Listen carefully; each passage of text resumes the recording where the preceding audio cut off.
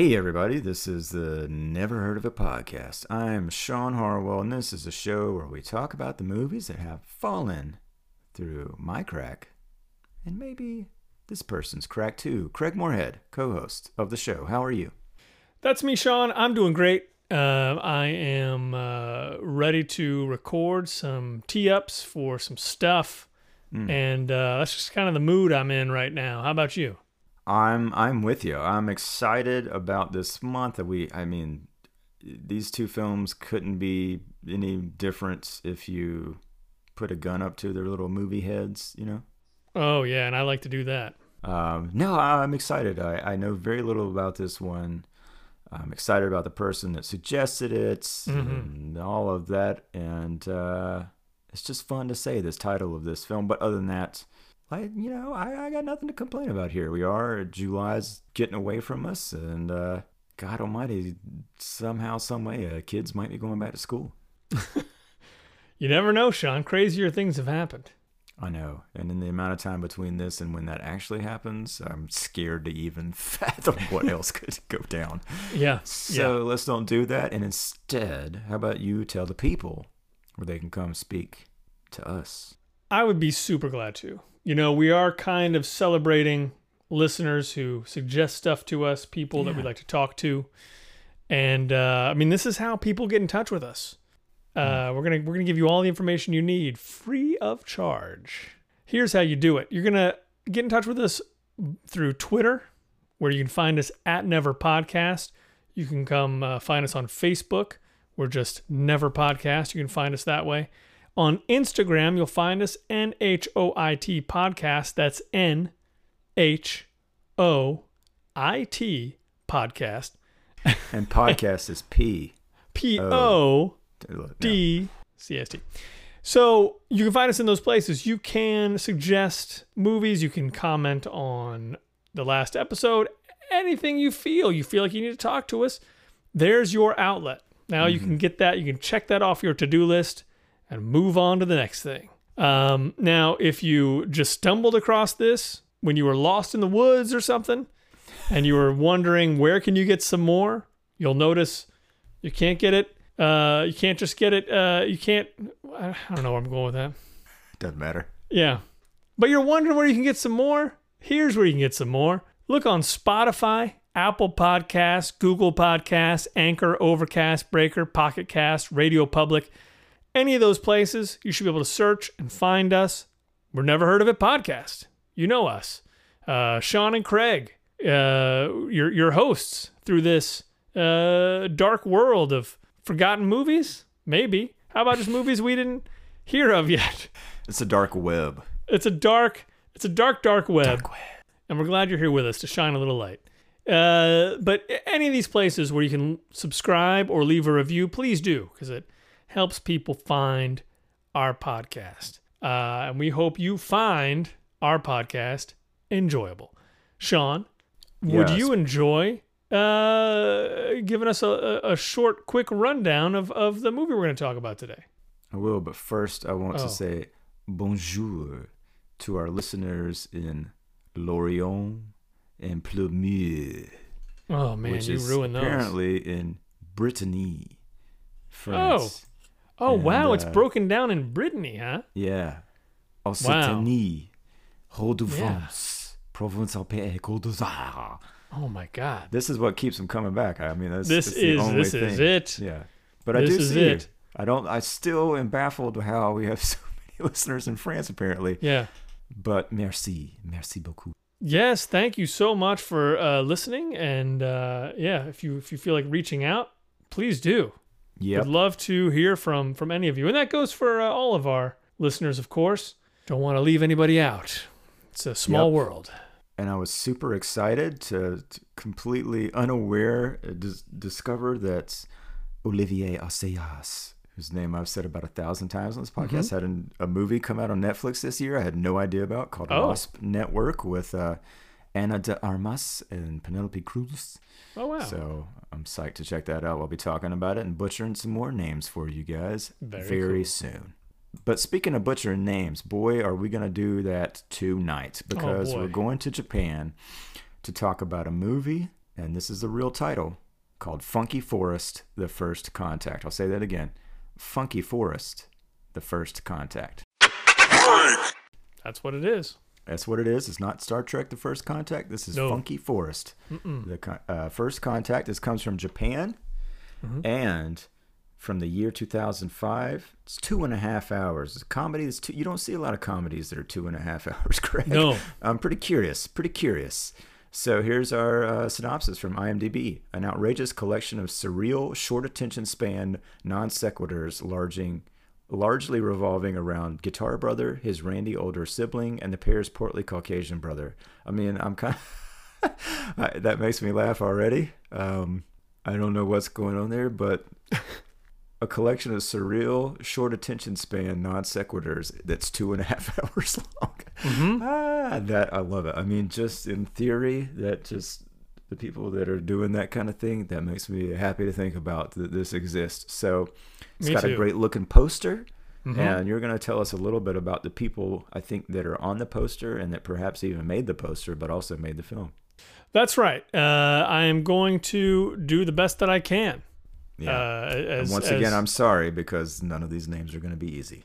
That's right. Yeah, let's just accept that now. This is going to be brutal. So Funky Forest, written and directed by 3 gentlemen, as far as I can tell. Katsuhiro Ishii first directed Shark Skin Man and Peach Hip Girl. That's one movie. Yep. Shark Skin Man and Peach Hip Girl. Worked in the animation department on Kill Bill as animation director and character designer.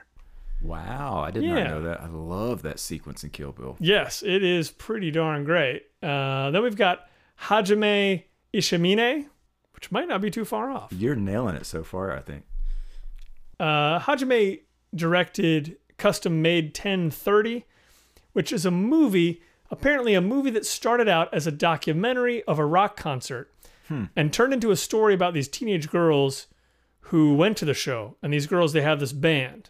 And apparently just like the whole documentary just goes off on with these girls who have a band and like their experience of going to that concert. That's kind of cool. Oh, no, it sounded kind of cool to me. Yeah. And then we've got Shunichiro Miki. That's not terrible. Yeah. Also directed The Warped Forest, which I don't think is a sequel, but nothing really led me to believe it was a sequel besides the title. But also a movie called Sorasoi, which will come up a few other times as we talk about these.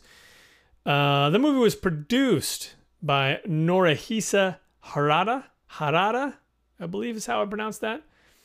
Norihisa was line producer on Babel. There you go. Babel. Yeah, it's Babel. Babel. Babel. You know, the Brad Pitt movie. And we've also got Kensuke Shiga, who was a second AD on Babel and first AD on Sorasoi. Yeah. Or is that Babel? Is it Babel or Babel? It's Babel. It's Babel, yeah. Is it Babel? Okay. It's Babel, yeah. I thought Tower of Babel. Babel. Okay. You're making me second guess myself. I'm pretty sure it's Babel. I know. We're going to have to correct this on the next thing. Nah. One of us is wrong, Sean. Our DP is Hirosha Machida, who also shot Sharkskin Man and Peach Hip Girl. And Hirosha's latest was 2015's Fujita. So we've got also handling DP duties is Kosuke Matsushima, who was assistant camera on Ron in 1985. Wow, okay. Yeah. Also shot Custom Made 1030 and 2008's I Want to Be a Shellfish. That's right. It was such a 2008 movie. Mm-hmm. Now, interestingly enough, I could not find any solid credits for editing, casting, or music. Wow. For the movie. What's going on there? I don't know. Yeah, there's a music producer credit, but that's like soundtrack stuff usually. Right. I would assume that's true, but yeah, there didn't seem to be any like composing going on. Huh. And I mean that may just be the nature of the movie. I don't know. What if the movie isn't edited? What if it's one take? Well, for two like non sequiturs, 2.5 hours, one that taker. That is a very good point. I was proposing that perhaps the movie was completely shot in order with whoever showed up, and all music was incidental, and that would like cover all Dogma, of our bases. Yeah. Starring, now talking about the people who are in the movie, no one seems to be credited with character names, so Weird. all of the actors are essentially maybe playing themselves. I don't know, or it doesn't matter because it is non sequiturs. Who are you going to follow, right? First, we've got Hideaki Anno,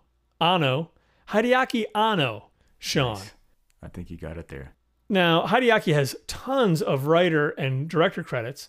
A lot of credits on a series called Neon Genesis Evangelion, which I've heard a lot about. I haven't seen any of, but I've heard a lot about.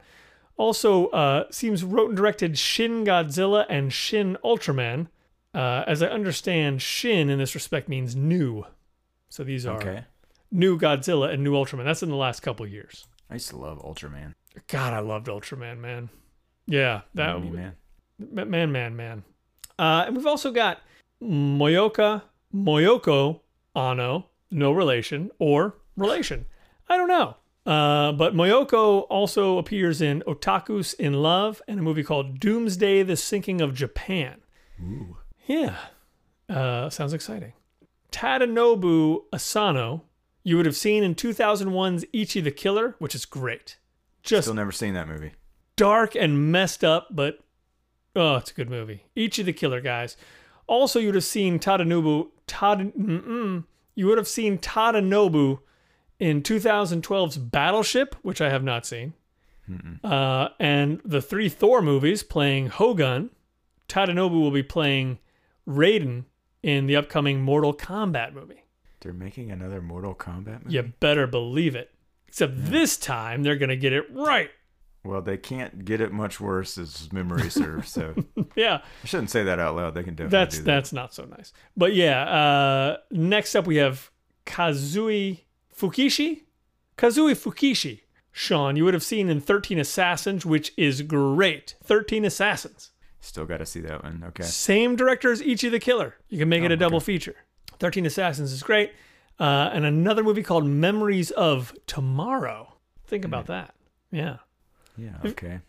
No, that's fine. What is that? Okay.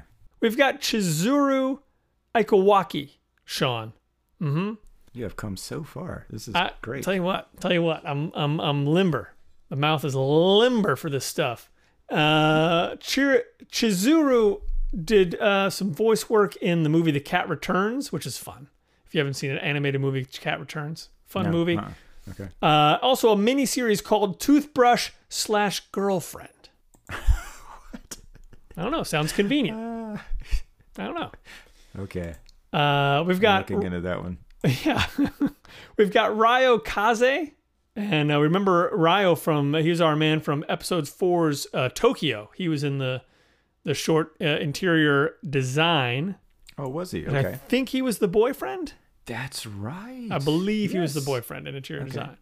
You would have seen Ryo in Letters from Iwo Jima and Custom Made 1030. Huh. And we've got Rinko Kikuchi, also in Babel. I looked it up. It's Babel. Okay. It's Babel. I'm going to pretend like that's what I was saying all along. Okay. Rinko was also in Pacific Rim, The Brothers Bloom, and she played the lead in Kamiko, the Treasure Hunter. I believe she was the lead. You realize now that you're tripping over the English words. That's fine.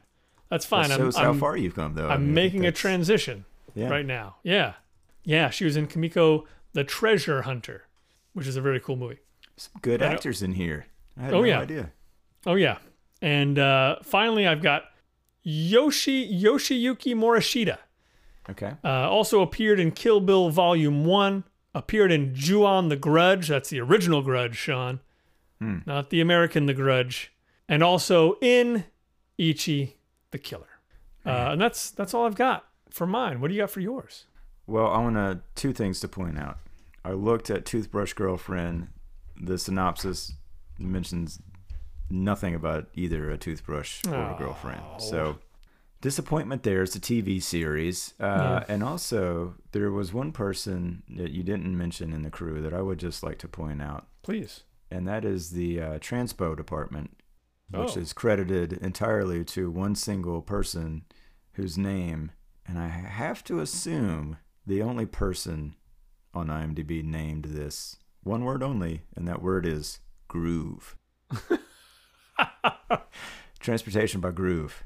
I mean, he's only got one name, but Groove is the best transpo guy in the business too. So that's it. Yeah. That's this thing. So we'll look out for all the fine transpo that Groove did. Okay, here's what I got. Literally nothing about the production of this. I couldn't find anything. Oh man, Probably how's it such a big secret?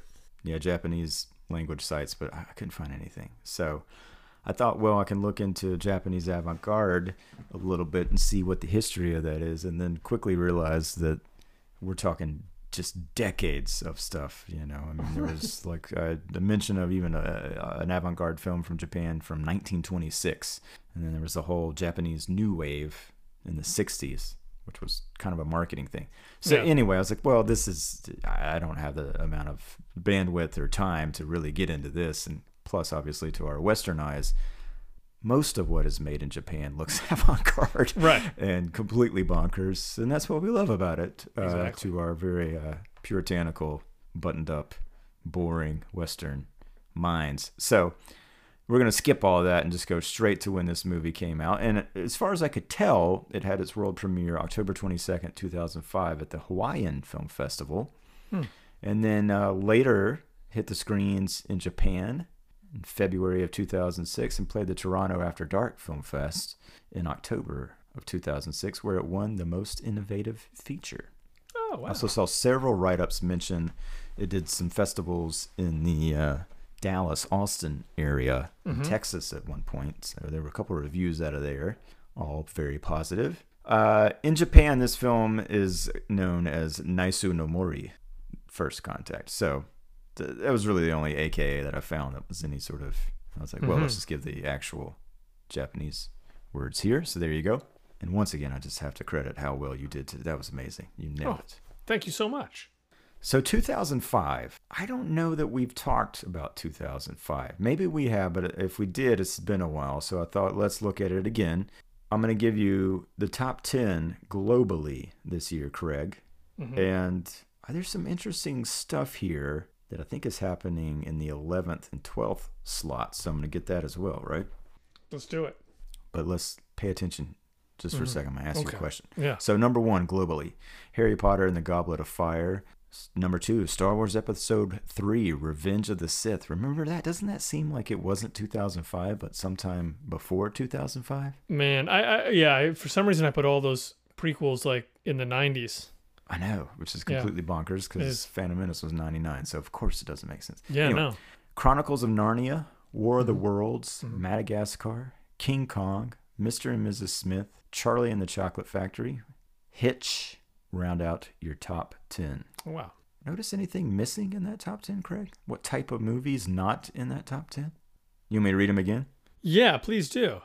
Harry Potter and the Goblet of Fire, Star Wars Episode 3, Chronicles of Narnia, War of the Worlds, Madagascar, King Kong, Mr. and Mrs. Smith, Charlie and the Chocolate Factory, Hitch.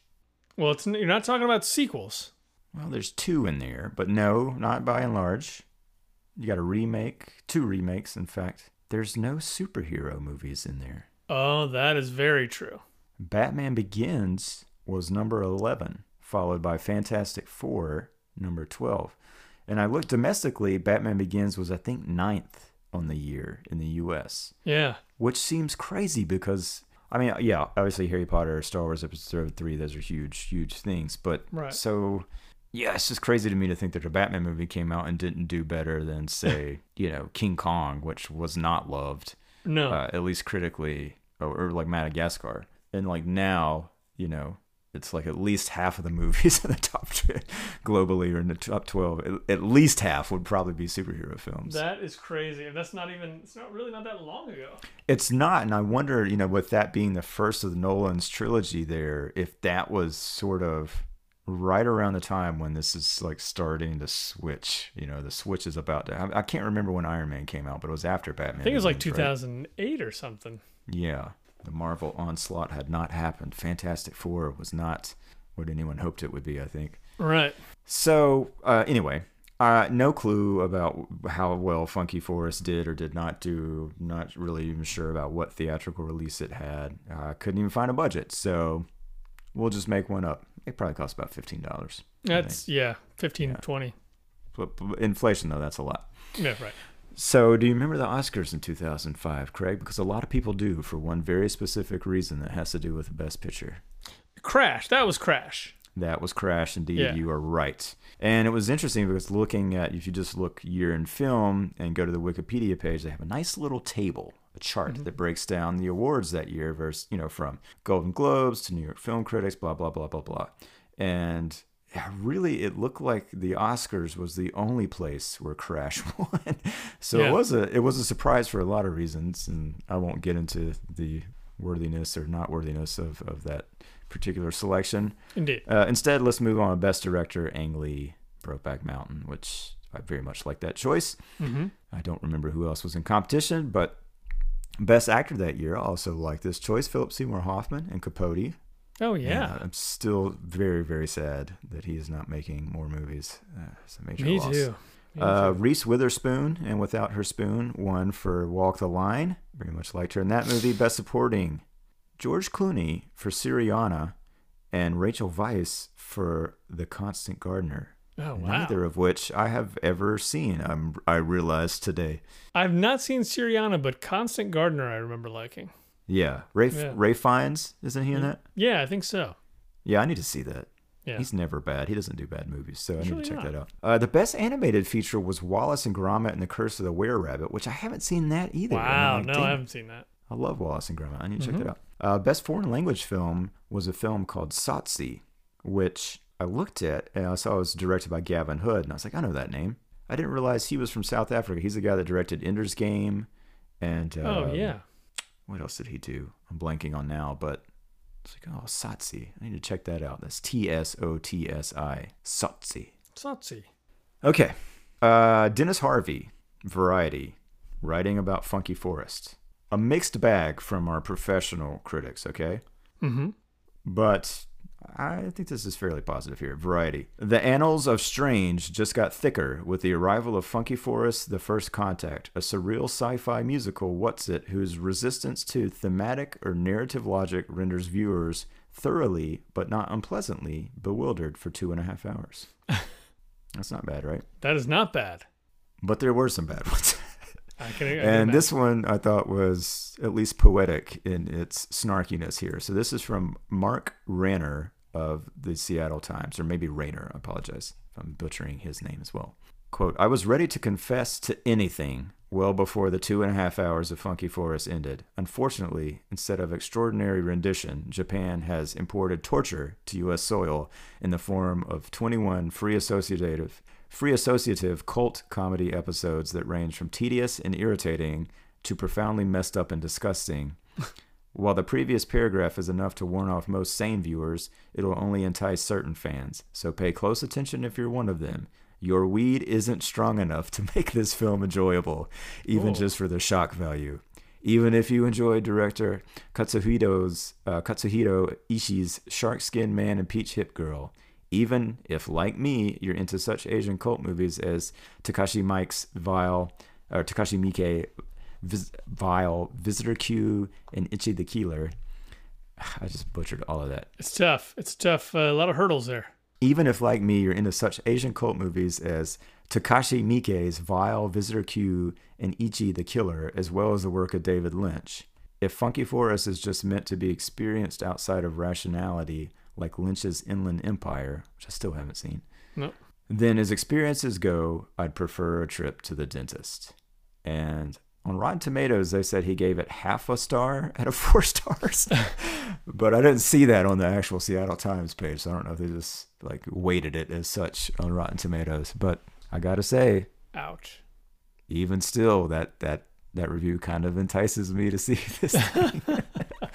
So that's the thing, is like, you can't, it doesn't matter, even if you're warning people not to fall into the trap of being one of those people that are enticed by certain reviews that aren't positive. Right. You still have the effect of enticing people Yeah. to those reviews. So Yeah, absolutely. that is literally all I got. I wish I had more, and maybe I can find some more before we watch this thing. But nonetheless, I'm really curious and interested in seeing it. I think knowing kind of the highs and lows of those reviews maybe will help frame my expectations personally. Mm-hmm.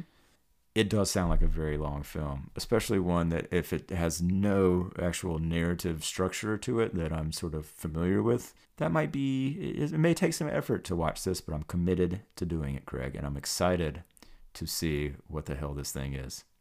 Me too. We're going to be talking to our friend Todd Rohal about this, and that's where the idea came from. And just talking about the reviews that you were just talking about there, I seem to remember him saying originally when he went to go, because he was, I would say, one of the few people who went to go see it in the theater, and he was reading all these reviews that were bad, and he was just saying, but everything that they were saying in the review just sounded great. Like I didn't understand why these were bad reviews. Like, that's what I want to see.